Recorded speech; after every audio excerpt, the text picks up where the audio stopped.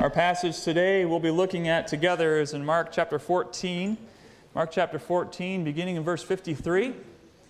As we continue through the Gospel of Mark together, I hope that the theme of the songs we sang was clear to you, that the name of Christ is to be exalted. We are to reverence it and worship His name. There is great power in His name. And this great Ancient of Days that we read about in Daniel and who we just sang about is worthy of our honor and our reverence. But if we look at our passage today, we do not see reverence, honor, and glory given to Jesus. In fact, we see mockery. We see accusations. We see denial from His own disciple. Our passage today is going to point us to some incredible truths, not only about Jesus, but some sobering truths about ourselves. In fact, our passage today is going to be looking at two different trials. I don't know if you're a fan of courtroom dramas. We're going to have a bit of a courtroom drama today, two different courtrooms. In the first portion of our passage today, we're going to see Jesus on trial. And then, following that, we see Peter on trial. Mark, in fact, sets up this contrast in verse 53. If we look there briefly before we jump into our passage, we've just seen the arrest and betrayal of Jesus Christ in the garden. In verse 53, it says, they led Jesus away to the high priest, and with him were assembled all the chief priests and the elders and the scribes. There's trial number one. Verse 54, and Peter followed him afar off, even into the palace of the high priest. And he sat with the servants and warmed himself at the fire. As Mark sets the stage for this passage, he wants us to see these two trials. First, Jesus' trial, and then Peter's trial. And in contrasting these two trials in this passage, we learn an important lesson. Let's continue reading in our passage today and see what God has for us. We'll pick it up in verse 55 as we continue the story. So we look at Jesus' trial. It says, now the chief priests and all the council sought for witness against Jesus to put him to death, and they found none. For many bear false witness against him, but their witness agreed not together. And there arose certain ones and bare false witness against him, saying, we heard him say, I will destroy this temple that is made with hands, and within 3 days I will build another made without hands. But neither so did their witness agree together here. And the high priest stood up in the midst and asked Jesus, saying, answerest thou nothing? What is it which these witnesses say against thee? But he held his peace and answered nothing. And again the high priest asked him and said unto him, art thou the Christ, the Son of the Blessed? And Jesus said, I am. And you shall see the Son of Man sitting on the right hand of power and coming in the clouds of heaven. Then the high priest rent his clothes and said, what need any further witnesses? Ye have heard the blasphemy which ye, what think ye? And they all condemned him to be guilty of death. And some began to spit on him, and to cover his face, and to buffet him, and to say to him, prophesy. And the servants did strike him with the palms of their hands. And as Peter was beneath in the palace, there cometh one of the maids of the high priest. And when she saw Peter warming himself, she looked upon him and said, and thou also was with Jesus of Nazareth. But he denied it, saying, I know not, neither understand I what thou sayest. And he went out into the porch, and the cock crew. And the maid saw him again, and began to say to them that stood by, this is one of them. And he denied it again. And a little after, they that stood by said again to Peter, surely thou art one of them, for thou art a Galilean. Thy speech agreeth thereto. But he began to curse and to swear, saying, I know not this man of whom you speak. And the second time the cock crew. And Peter called to mind the word that Jesus said unto him, before the cock crows twice, thou shalt deny me 3 times. And when he thought thereon, he wept. So ask the Lord to guide us as we look into his word this morning. Lord, as we look at your boldness in the face of opposition, we see our timidity and our fear in the face of Peter. Lord, we rejoice that in our weakness you stood firm, being the sacrifice for our sins. And Lord, I pray that you would guide our hearts as we look at your example, and especially your example in our weakness. In your Son's name we pray. Amen. Today we're going to be looking at a tale of two trials. As we saw in our passage today, there was a trial of Jesus and a trial of Peter. Two very different trials. Jesus was before the Sanhedrin, the religious leaders of the day. This is at midnight. They form an emergency assembly of the religious leaders, and Jesus is standing there in the house of the high priest, standing trial. And then as Peter lays out for us, or as Mark lays out for us, Peter is outside that house. He's in the courtyard, standing around the fire, and he is held at trial, not with a high priest, but with a servant girl. And his response is much more different than Jesus's. I want us to consider these trials one at a time to see what we learn from them. We see, first of all, Jesus on trial. As Jesus stands on trial in front of the Sanhedrin, we see very quickly that we're in sort of a kangaroo court. It's midnight. The high priests have gathered together. High priest and the Sanhedrin have gathered together. And we find also that they've also gathered together a bunch of witnesses at midnight, right? Implying they probably had these guys on retainer. They're ready to call them in. The Sanhedrin have already decided that Jesus must die. And now they just have to come up with evidence to match that verdict. Look with me in verse 55. So the chief priests and the whole council seeking testimony against Jesus to put him to death. They weren't seeking testimony both against Jesus and for Jesus. They were seeking testimony against Jesus. They had already decided the verdict, the penalty, death. But they could not find testimony to match that verdict. And many witnesses, in fact, come forward. In fact, so many witnesses were ready to go in the middle of the night. It points to the fact that these were handpicked by the Sanhedrin themselves. But I want to notice two things about these false witnesses. Number one, that they are false. Verses 56 and 57, Mark makes it very clear these are false witnesses. They're not telling the truth. And we also find out that their testimonies contradict. We see in verse 56, later on in verse 59, their testimonies did not agree with one another. He mentions one particular accusation they bring against him in verse 58. This particular false witness stood up and said, well, I heard him say that he will destroy the temple made with hands, and in 3 days he'll build another not made with hands. Now, as with most witnesses, there's an element of truth and mixed with error. And while Jesus never claimed that he would destroy the temple, he did say something similar to this in John chapter 2, verse 19, where Jesus answered them, destroy this temple, and in 3 days I will raise it up. But he was referring not to the physical temple, but the temple of his body. That soon after, 3 days after his death, he would rise again. So while they didn't understand his words, it's ironic that the false witnesses were unknowingly pronouncing the gospel in this trial. In fact, people would mock Jesus for this claim when he was on the cross. In Mark chapter 15, verses 29 through 30, it says, those who passed by derided him, wagging their heads and saying, aha, you who would destroy the temple and rebuild it in 3 days, save yourself and come down from the cross. But again, as before, we find out that even here, their testimony did not agree. The witnesses were clearly lying. This trial was clearly rigged. But this does not stop the Sanhedrin. In verse 60, the high priest stands up and asks Jesus, so what do you have to say for yourself? Can you imagine if a judge did that? Contradicting testimonies, it's clear these stories are not lining up, and the judge stands up and says to the accused, well, what do you have to say for yourself? How do you defend yourself against these accusations? He's treating it as if these clearly false testimonies are legitimate. I think what we see clearly here is that Jesus is proving his innocence in this trial.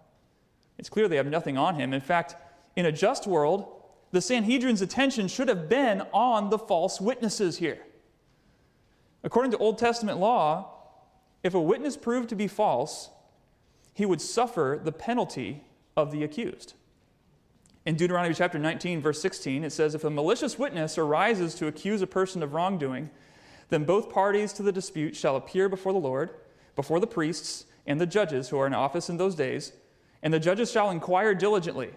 And if the witness is a false witness and has accused his brother falsely, then you shall do to him as he had meant to do to his brother. So you shall purge the evil from your midst, and the rest shall hear and fear, and shall never again commit any such evil among you.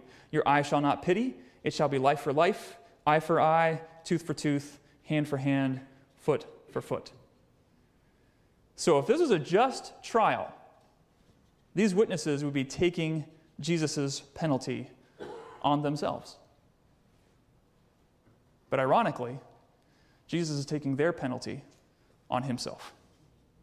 And how does Jesus respond to all these false accusations? Look with me in Mark chapter 14, verse 61. He remained silent.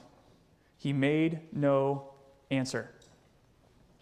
Jesus was silent not only because he had no reason to defend himself against false accusations, but because he was the suffering lamb prophesied by Isaiah who opened not his mouth. As we read in Isaiah 53, verse 7, he was oppressed and he was afflicted, yet he opened not his mouth. Like a lamb that is led to the slaughter, and like a sheep that before its shears is silent, so he opened not his mouth. And rather than proving him guilty, this trial proves Jesus' innocence. Everything that they're trying to accomplish against Jesus is being accomplished for Jesus as he stands there and proves his innocence through his silence. But then as we continue reading through this trial, Jesus declares his identity. Finally, the high priest asks him directly. When they couldn't get him on false accusations, the high priest asks him directly who he is. Verse 61, "Are you the Christ? Are you the Messiah, the Son of the Blessed?" Now what's fascinating is Jesus has never answered this directly up until this point. The demons have clearly identified him, and Jesus would silence them. Peter identified him as the Christ in Mark chapter 8.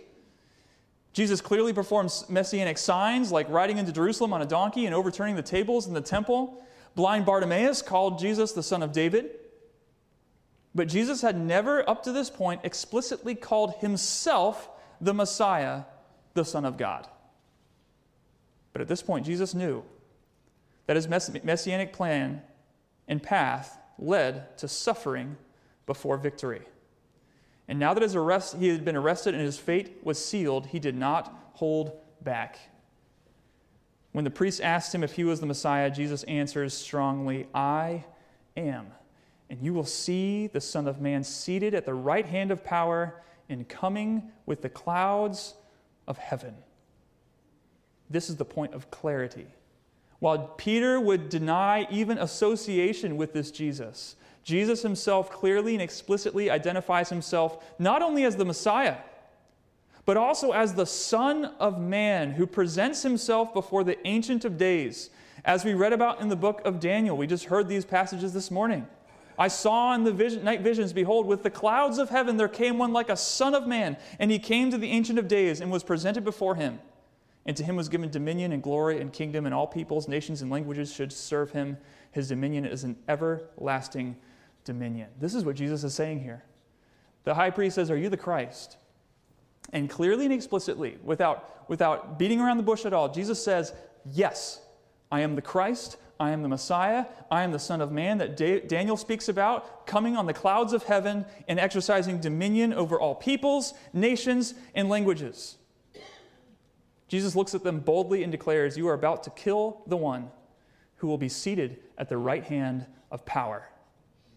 You are about to kill the one who will come with the clouds of heaven," the one we read about at the end of Scripture. Revelation chapter 1, verse 7, "Behold, he is coming with the clouds, and every eye will see him, even those who pierced him." Even these men, even the Sanhedrin, They will see him one day coming in the clouds of heaven, just as Jesus says here in this passage. This is who they are killing. This is who is standing before them. Not only is Jesus the innocent lamb, silent before his accusers, but he is the conquering king. He is the Messiah. He is the Son of Man. And through this trial, Jesus continues to prove himself to be the Messiah. And now the high priest has a decision to make. Either Jesus is lying and he is guilty of blasphemy, or Jesus is telling the truth and the high priest is guilty of blasphemy. At this point, we have to ask, is Jesus on trial or is the high priest on trial? Never before has Jesus been so straightforward about his identity, but here it is. There is no avoiding it. And now you must respond. How would you respond to this claim? You really only have two options. If Jesus is telling the truth, then you must place your faith in him alone. He is the Messiah. Rejection of this Christ would be blasphemy. If Jesus is lying, you must accuse Jesus of blasphemy. And there is no middle ground. Oftentimes we try to find that middle ground. Jesus was a good guy. Jesus was nice. He taught some good things. That's not how Jesus viewed himself. Jesus viewed himself as the Messiah, the Son of God. If Jesus is a blasphemer, is Jesus a blasphemer for his words? Or are you a blasphemer for rejecting his words? Well, we see the high priest's response.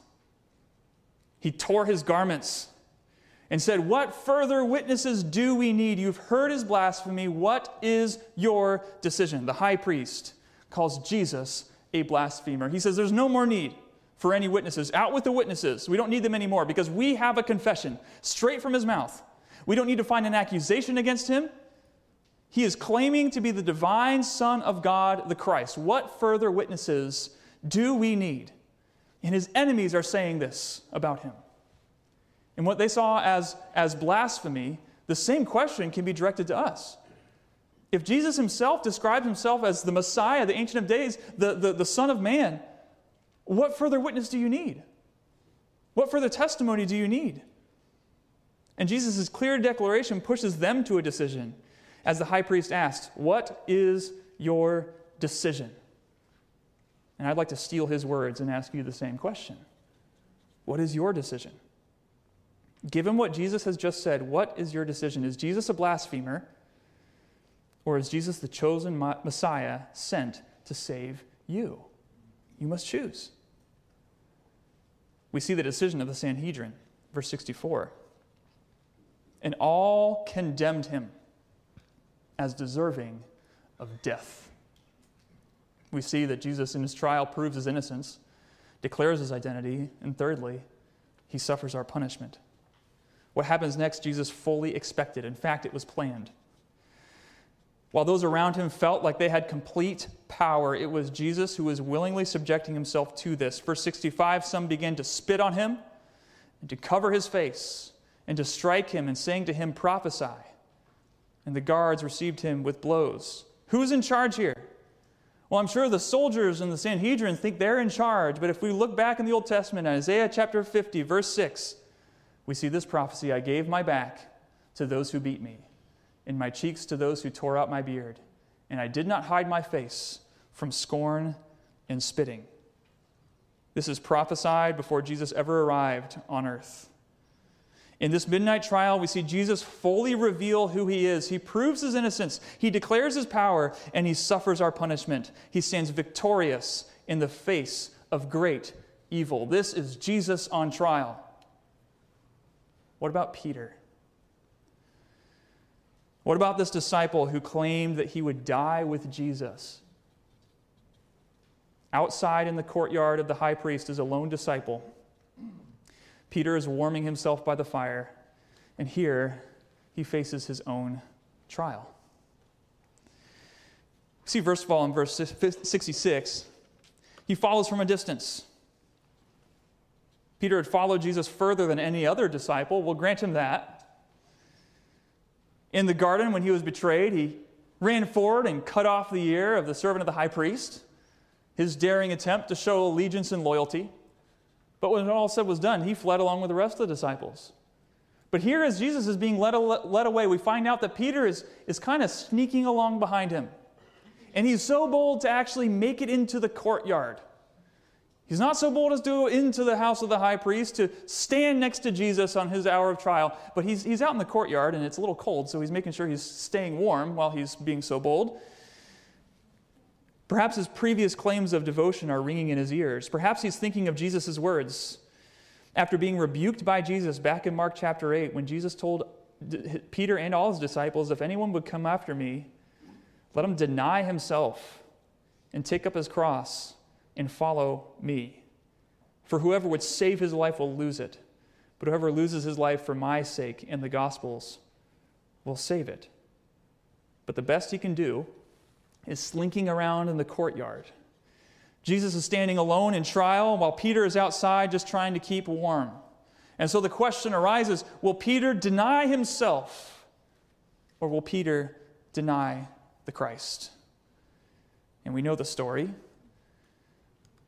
Peter denies his master. While Jesus is standing his ground in front of the high priest and the Sanhedrin, Peter stands trial in front of a servant girl of the high priest. We see denial number 1 in verses 66 through 68. He was below in the courtyard, and one of the servant girls of the high priest came, and seeing Peter warming himself, she looked at him and said, You also were with the Nazarene, Jesus.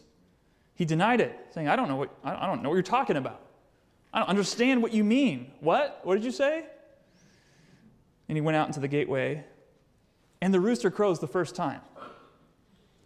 Now, I don't know about you, but if Jesus said, when the rooster crows twice, you'll have denied me 3 times. That first crow would kind of be a warning bell, right? Peter is perhaps caught off guard by the servant girl. He feigns ignorance. Well, what are you talking about? Who? Jesus?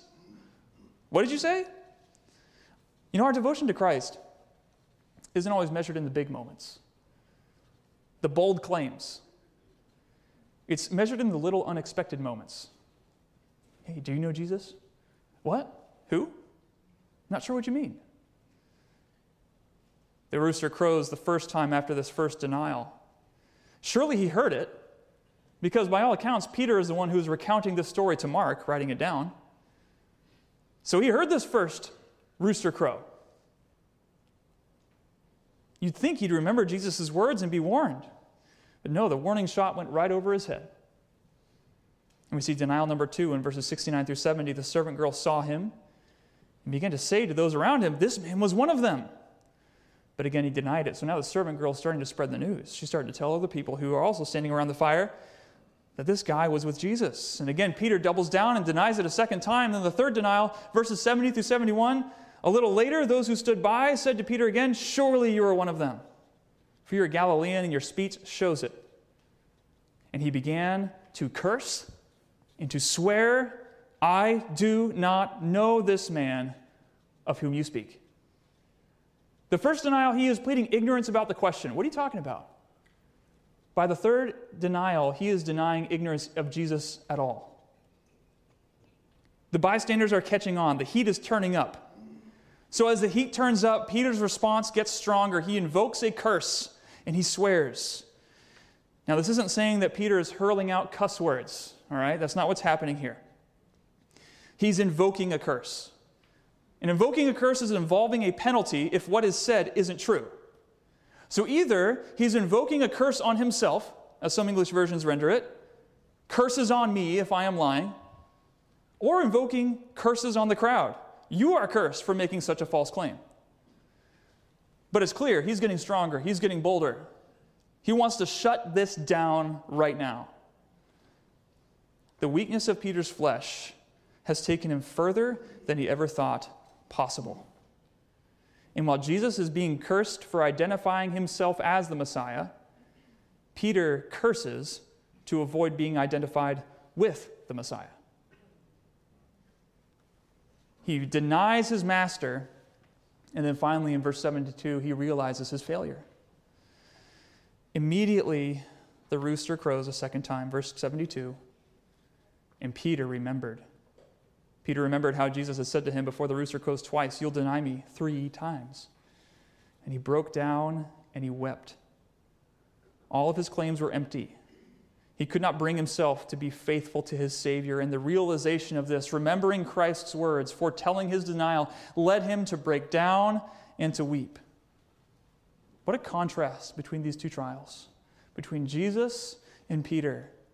And so let's ask ourselves, what are we to learn from these two trials? What does the Lord want us to take away from this passage? As we consider Peter's trial, you may think that you would stand firm for Jesus in the face of persecution. But ask yourself, what normal moments of life do you deny Christ in? In what ways do we distance ourselves from him when we're asked that unexpected question? When do we hide the fact that we're Christians when it isn't convenient to admit it? Peter is a guy who said, I will die with you. Even if every other disciple denies you, I will not. I will follow you to the end. He had bold claims. He had confidence in his own flesh. And when we saw last week, the spirit indeed is willing, but the flesh is weak. But he fell in the normal moments. Just a servant girl asking a simple question. And perhaps he thought he was ready for the big, bold stand. He wasn't ready for the unexpected inquiry. Notice how little opposition it takes for us to deny him. It really doesn't take much, does it? It was a servant girl. No one powerful, no one intimidating. We're ready for those types of people. But it's the unassuming, non-threatening. That's when we deny him the most. And notice also how much bolder and stronger Peter got with each denial. It started out small, claiming ignorance as if he didn't hear the question.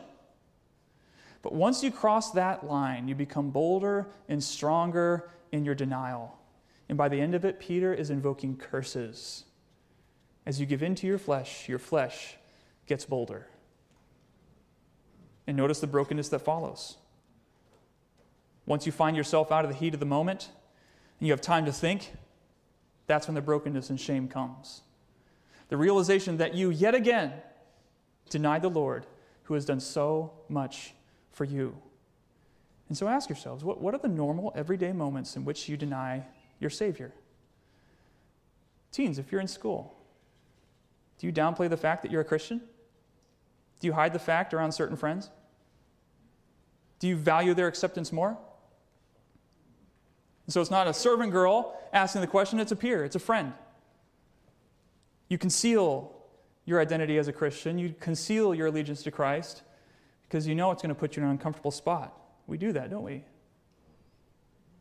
Adults, we live in a world where following Christ is increasingly unpopular. Which of your Christian beliefs do you downplay and hide when you know it would be unpopular to do so? What things do you conceal about your Christian faith? Be warned that the more you deny him, the easier it will get. And the more you deny him, the bolder you will get. Because once you start down that path, you have to be consistent. And you keep doubling down and doubling down. And the bolder it gets, and the easier it gets.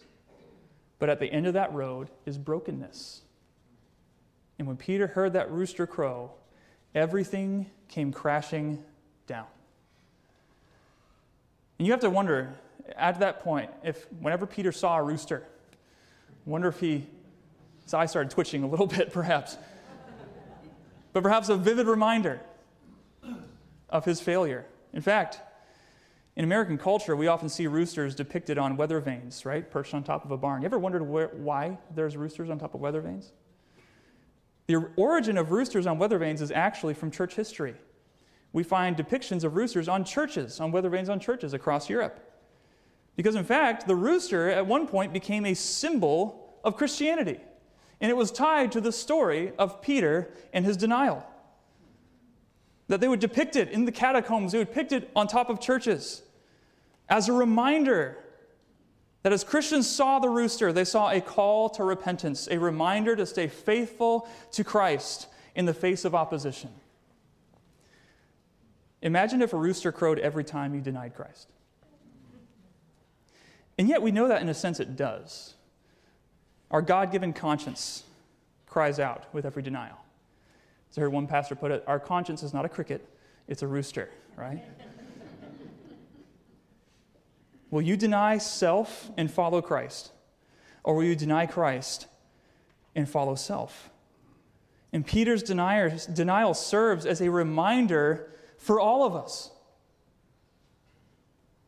Will you stay faithful to Christ? But, if you look at the stained glass window behind me, there's not a rooster depicted there, is it? It's a cross.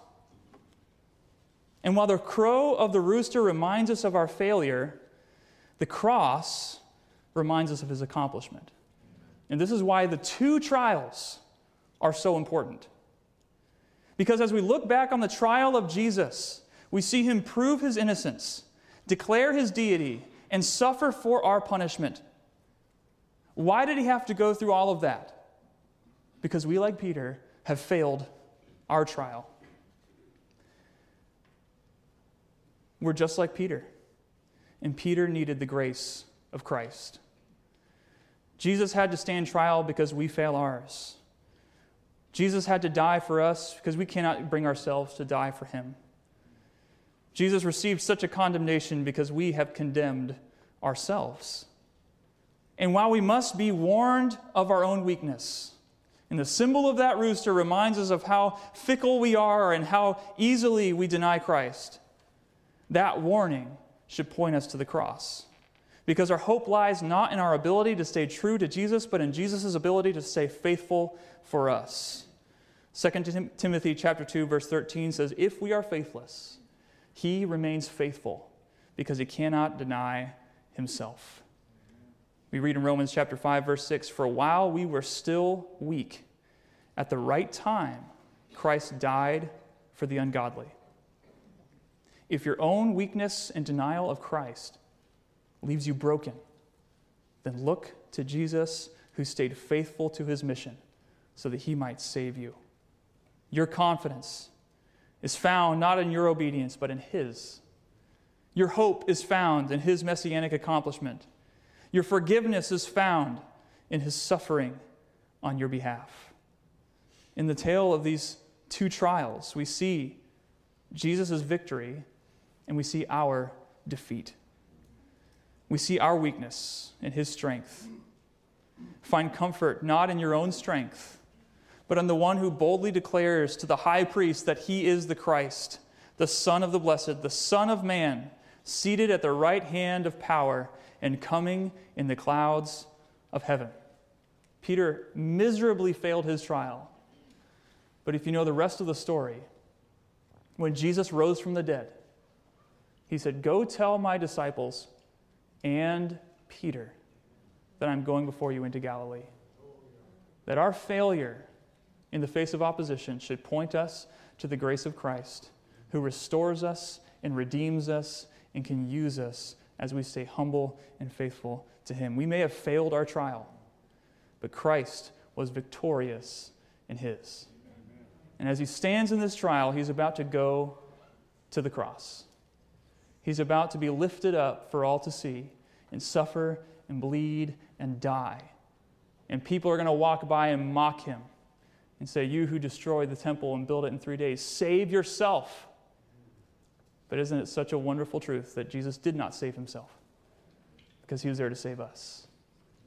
In your failure, in your weakness, look to the victory of Christ, who did everything for us. Let's pray. Lord, we see ourselves in Peter so many times. We thank you for including examples like this in Scripture that remind us of the weakness of our own flesh, our own tendency to deny you, to hide our allegiance to you, to save our own skins. Lord, I pray that you would give us your grace to stay true to who you are, to boldly declare, "I am a follower of Christ." But Lord, even in our weaknesses, we thank you, Lord, that you accomplished it for us, that you stood in our place so that we might find new life and grace only through you. We thank you for your victory.